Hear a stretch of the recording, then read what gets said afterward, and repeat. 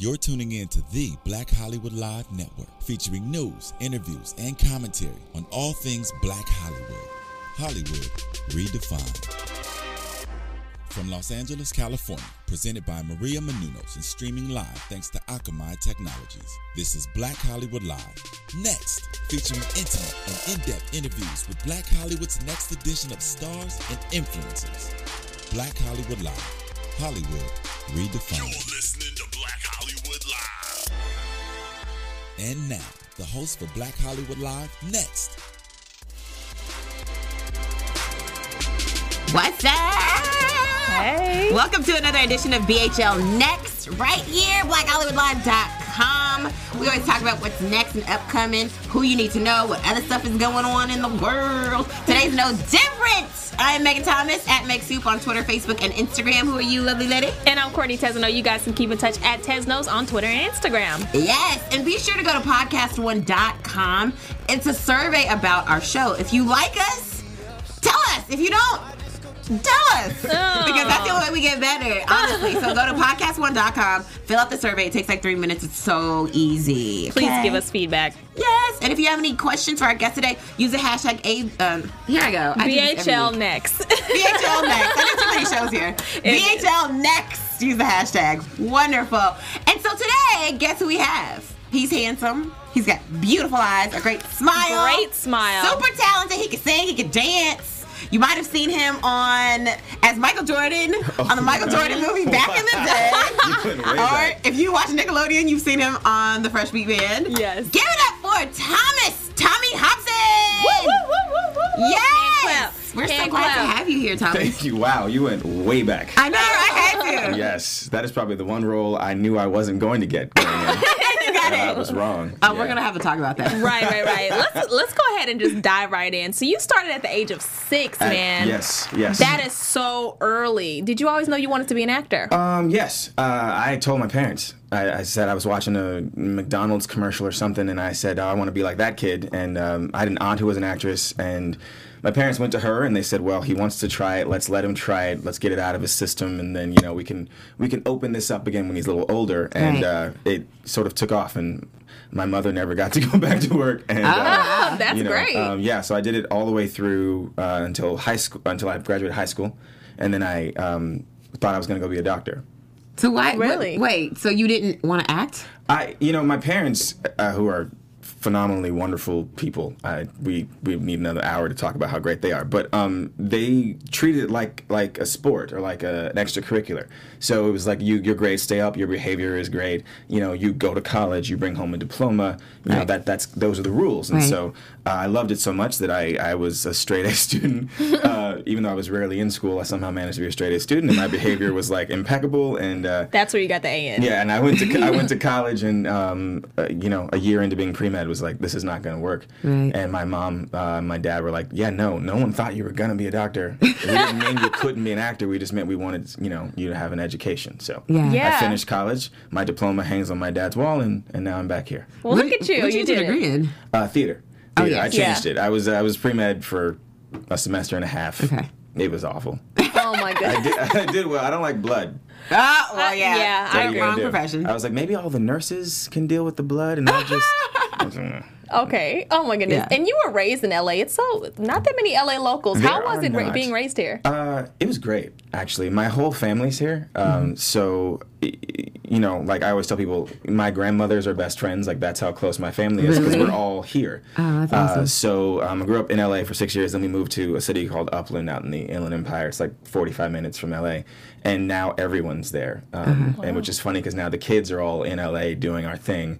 And the grown-ups are, out in Upland hanging out. And so whenever I go out there, it's one-stop shop. It's like my parents live here. My dad's parents live a half mile this way. My mom's mom lives like a mile that way. Wow. Like, it's all, yeah. Keeping it in the family. Yeah. And then you've been in the spotlight since such an early age. How do you keep that balance between being normal and being famous? You know what? I always say, I think when you have people nearby, like whenever I need a reality check, my reality is right here. So I don't have to run away to find it. It's right here. If I get overwhelmed, I get in the car and I drive to my parents' house, and I will sleep for 16 hours and like float in the pool and eat a hamburger. My dad makes the best hamburgers and steaks, and then I come back the next day and life's better again. So I think for me that's the balance is, and for people who know my sister Tiana, who works here, she's very good at. She has made it her life goal to keep me grounded. Does she just keep you in check? Like, I don't think I need it, but she apparently has decided that I do. So. Oh my goodness! Yeah. And let's go ahead and go back to this diploma that's on your dad's wall. A lot of people don't know that you graduated from Yale University. Let's not bypass that little fact. That's huge. Yeah. Okay. So how was that experience in college, and how has it shaped you as an actor? It was great. I remember when I first got in, I only applied because my best friend got in and early for soccer, and he said, "Let's go. Come on, you can get in." I was like, "Okay, all right, well, you get in. Everyone gets in Yale. All right, let's give it a shot." Sorry, parents, I'm wasting your money. And then I got in, and then I wasn't going to go. I was going to go to UCLA or USC, which was like keeps me at home. And then I went away, and I actually made a deal with USC. That I would give it a semester at Yale, and if I didn't like it, I could come back and go to USC because I'd gotten into this elite theater program they have there. Oh, nice. And so they said, we will hold your spot for 1 semester. Wow. And about 2 months in, I joined an a cappella group, which is huge. It sounds crazy, but it's like being the captain of the football team is being the lead singer of an a cappella group. And so I was in an a cappella group. I did a lot of theater, made a lot of friends, and all of a sudden 4 years were up, and I did call and tell him thank you so much. Like, wait, did you call and tell him they was holding your spot the whole time? Yeah, I did call and say that I'm so doesn't sorry. happen, man. Right. That's amazing. Yeah, so it was great, and I got the great opportunity the last 2 years. I met a graduate student who was auditing a class I was taking from the Yale School of Drama, which is like the best drama school in the country, and he invited me to come work with the drama school. So I spent my last 2 years working with drama students and training with undergraduate students. So it was kind of this really fun world where, I was being challenged by some of the best actors in the world to sort of step my game up and get my Shakespeare on and all that stuff. And then when it was time to graduate, the school was nice enough to tell me that I was good to go. They were like, you don't have to come. You took the graduate school education kind of by force, so you get to go. Be an actor. Yeah. Look at that. Great. Yeah. Okay. Everybody's dreamed to be a working actor. Now, as a working actor, you have a lot of young fans. Yes. A lot of them, which is amazing. It's fantastic. Yeah, it's fantastic. But are there any roles or projects you would pass on just to keep that image, that reputation up? I have in the past. It's sort of the reason why, it's very hard when you do a show for a network like Nickelodeon or Disney because you want to protect that image. And even though for me my role models are my parents and I've never looked outside of my family for people to guide me on how to behave, I do understand that I have become a role model. Yes. So I try to make good choices. Now, as the show's sort of coming to an end, the cartoon is starting, I've now been freed of a lot of that responsibility, and so now I'm starting to see where we can push lines here and there, because I don't know that people know that I can act. They don't. We used to film next door to the Glee kids, and we used to, we don't really know each other, but we would, sort of see each other sometimes. But we're the only people that know how hard it is to do what we do, and people underestimate it. But you're singing, you're dancing, you're acting, right? And 6, maybe 7 days a week. It's it's a lot, but I feel like I'm ready for everything now. There's nothing that could really surprise me. Right. Yeah, that's serious school. It is. Yeah. That's school. But considering that, are there any, what's one thing you would never do? Like one role you'd never do just for the sake of those kid fans?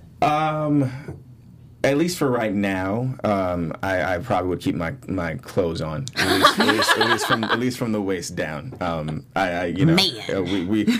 the running joke is, I'm like, I should just go to Showtime and be like, hey, See all this? You want to corrupt somebody? Let's do this. But I think the great thing about having kid fans, I ran into Lawrence Fishburne once, who had a daughter who at the time was 3. Now she's probably 6 or 7, and he said they'll grow up with you. He said, and when it's time for you to move on, they'll be ready and they'll remember what you meant to them when they were kids, and they'll follow you forever. And I thought, oh, good, great. So they're not going anywhere. But, people forget that Lawrence Fishburne was on Pee-wee's Playhouse, and that Morgan Freeman did a kid show in the 70s. These are people who, did these shows, understood what it took to do them, and then went on from there. So, right. Yeah. Right. So when you were a kid actor, you were on 227. God, yeah. You were on what? In Living Color. You were in Clubhouse Detectives. That was actually a good movie. That was. Yeah. Really good movie. Yes. The one black guy in Utah for a month and a half.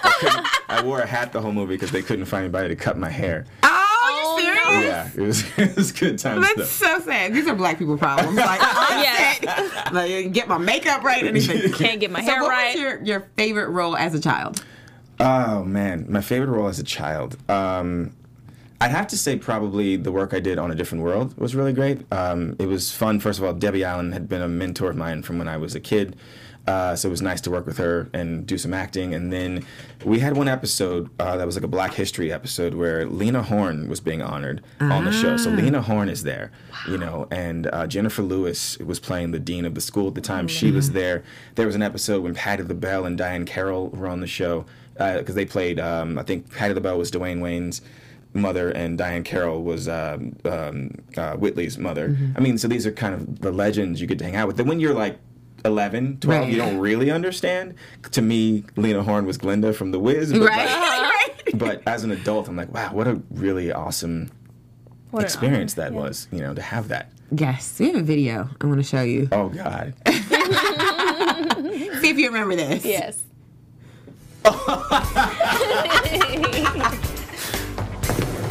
Oh, my God. I told you I made it. Yes, I did. Oh, wait, let me see. Hurry up. Your voice ain't even dropped yet. Look at This you. is the devastation montage. He's not so bad. Run. Look at this. Run. How many times do you have to run? Probably like 5 or 6 times. That's not that bad. And you see, I slowed down a little bit because I was trying to time it for this truck that was also driving down the street. So young. Look at you. Look at you.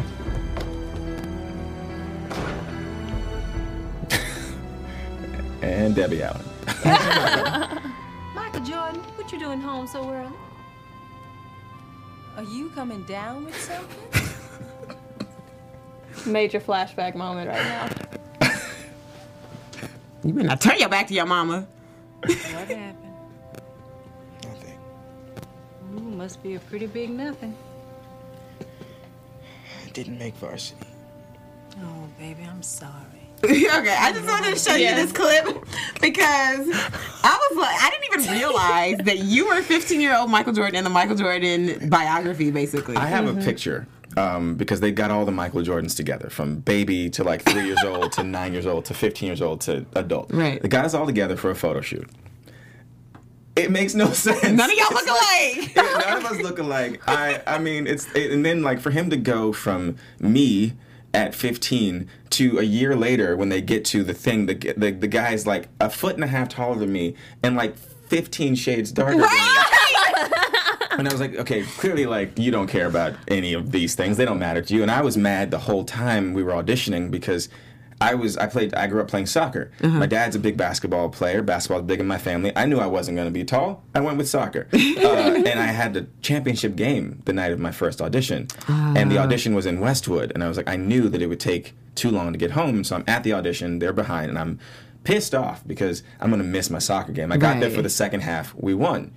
Okay. Wow. The next day, I get a call back for the movie, but also have to play another soccer game. Oh, so I'm like, are you kidding? Are you kidding? The worst This luck. is the worst luck. And then I booked it, and I was like, of course I booked it. And then there's a scene. You better book it. And there's a scene right after that where I'm trying to show the coach how hard I'm going to work, and I had to dribble backwards the entire length of the basketball court while delivering this monologue about how committed I was to the thing, and then make a layup with like my tongue out. And I was like, this is. Did you do it? I did. Wow. I did. But it was like, I was like, at that time, that was like the most challenging thing anyone had ever asked me to do. You want me to dribble backwards, go through my legs, and then turn around and make this layup with my tongue out, all while giving a monologue. Okay.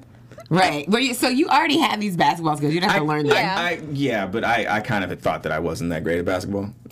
So I guess that taught You me that I psyched was better yourself than I out. thought Yeah. I You was. look good. Hey, you Yeah. look good doing it.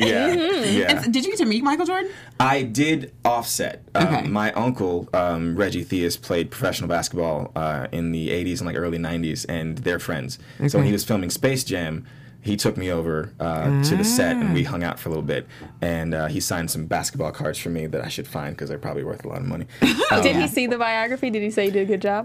He didn't mention it, and I can't remember if that was before or after. Space Jam was before or after. He, as politically as I can say this, he was not the nicest man. You're not the first person who said So that. it was literally like, I'm only giving you 30 seconds of my time because I respect your uncle. What is it? And my uncle was like, when you meet him, have the cap off the pin already, okay? Have the card out of the sleeve. Only ask him to sign one card. That's it. Like, there were all these, like, I was like, I mean, I'm okay. So after I met him, I was like, cool, awesome. That was great. Wonderful meeting somebody. Right?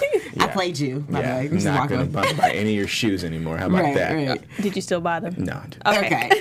So in 2009, you were part of Nickelodeon's The Fresh Beat Band for years. Yeah. Okay, you played Shout. Mm-hmm. And you played the piano or keyboard. Did you play that in real life? Or was it just like you just going like this? I did not when I got the job. They said, what do you play? I said, I don't play anything. I did have to play the drums for a TV movie once. And I got good rhythm, so I should play the drums. And they're like, yeah, well, we need you to be like the lead male singer. We can't put you on the drums. You're going to play the keyboard. And I was like, but I don't play the keyboard. So I took lessons, and I learned how to play like all of our music so that like when we're filming, they could show my hands. And like I'd be like, okay, are you showing my hands right now? Right. Don't show my face, because I'd be like... And then like, now it's time for the close-up. All right, let's do it. So yeah, I do want to continue to learn though. I'm sort of stuck at Fresh Beat Songs now, and I meet all these kids who are like, I play the piano because of you, and I'm like, that is so great, and I bet you're better than me because I had no time to learn. I just had enough time to learn basic chording, and then you know.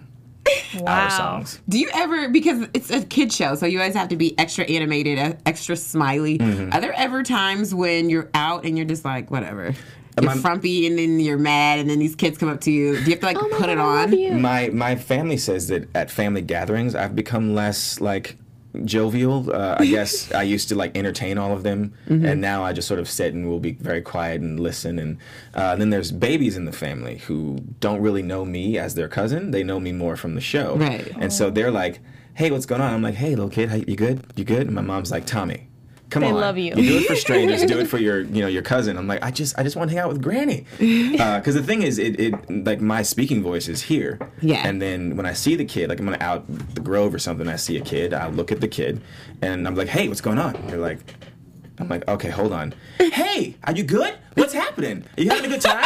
And and they're like, oh, there he is. So it's a lot. It's a very like you're living a double life. Yeah. Well, I told them, I said, faux joy, as I call it.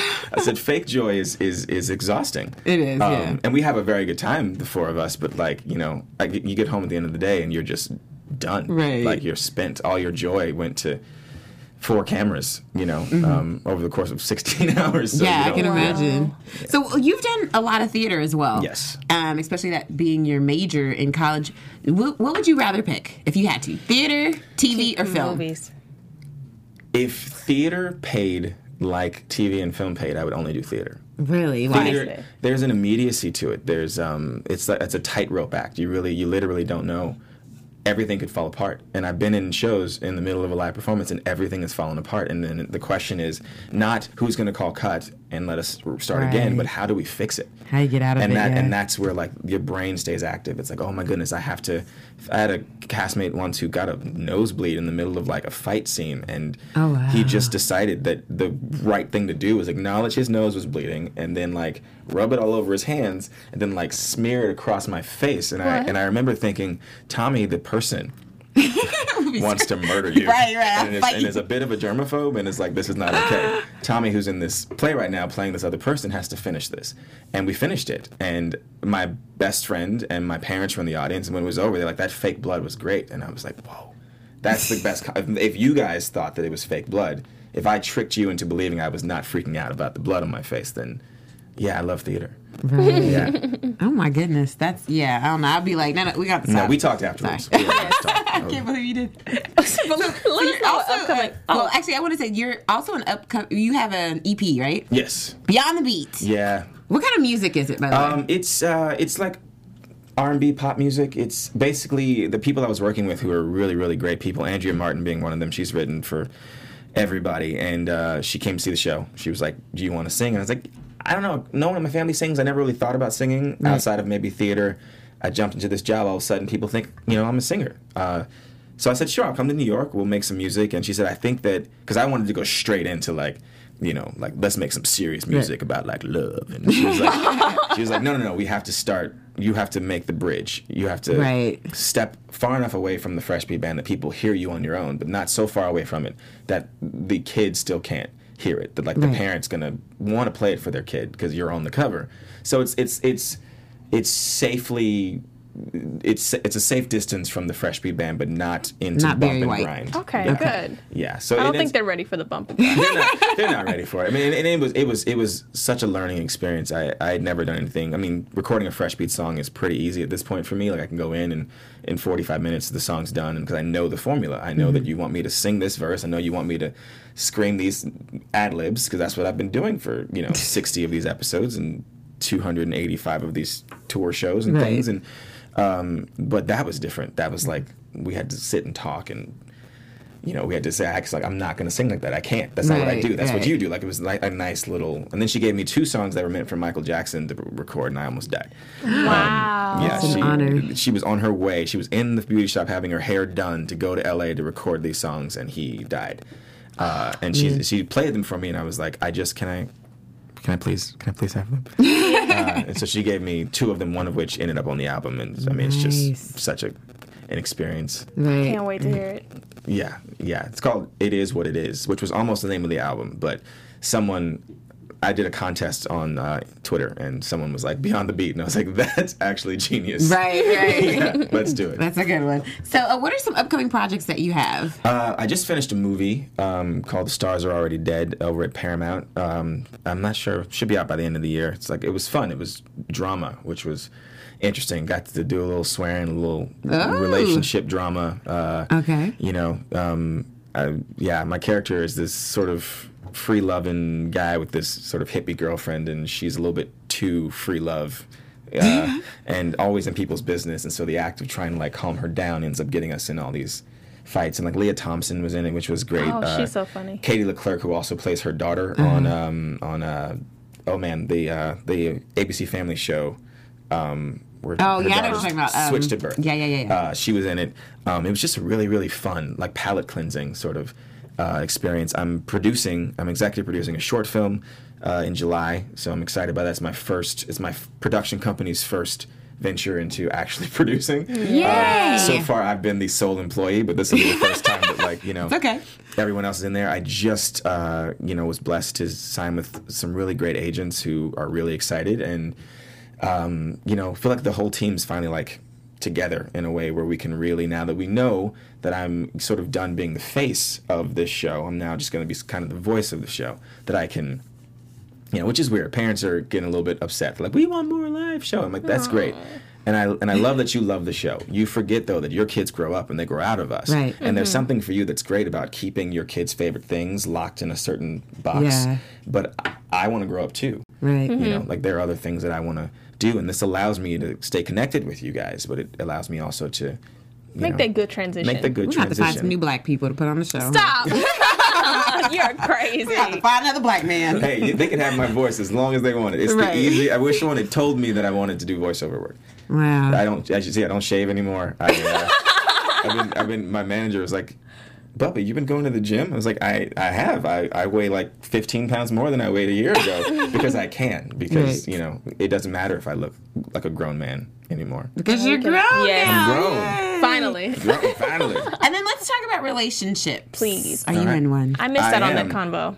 I am. I've been in one for forever and ever and a day. In a good way. That sounded bad. No, it's been about 9 years and some change. Wow. Yeah. Okay. I remember thinking, this was going to be like this sort of fun, sort of frivolous experience, and then I looked up and 9 years later. 9 years later. So yeah, so it's funny because I don't really talk about it, only because it feels like there should be something in this world that is mine, So I will say yes. I am not available, but we'll talk later. Take about all that other it. You stuff. better. Right, take it. Yeah, I'm actually really excited. Because I keep thinking. I remember I told someone we were in this generation of people, who are so used to like the new iPhone coming out every year and Right. like a new laptop every 6 months. And I was really concerned that I was never going to be able to fall in love and stay in love, because I was like, what if I'm always concerned that there's like, Someone better. you know, and then you meet someone who makes you laugh a lot and you're like, oh crap, it does. Okay. All right. This is easy. Yeah. This is my best friend. This is really, really easy. Oh, that's good. Yeah. Oh, love. All right, You know I so love love. before we get out of here, where can we find you on social media? Oh, everything is at Tommy Hobson, H-O-B as in boy, S-O-N. So Twitter, Instagram, Facebook.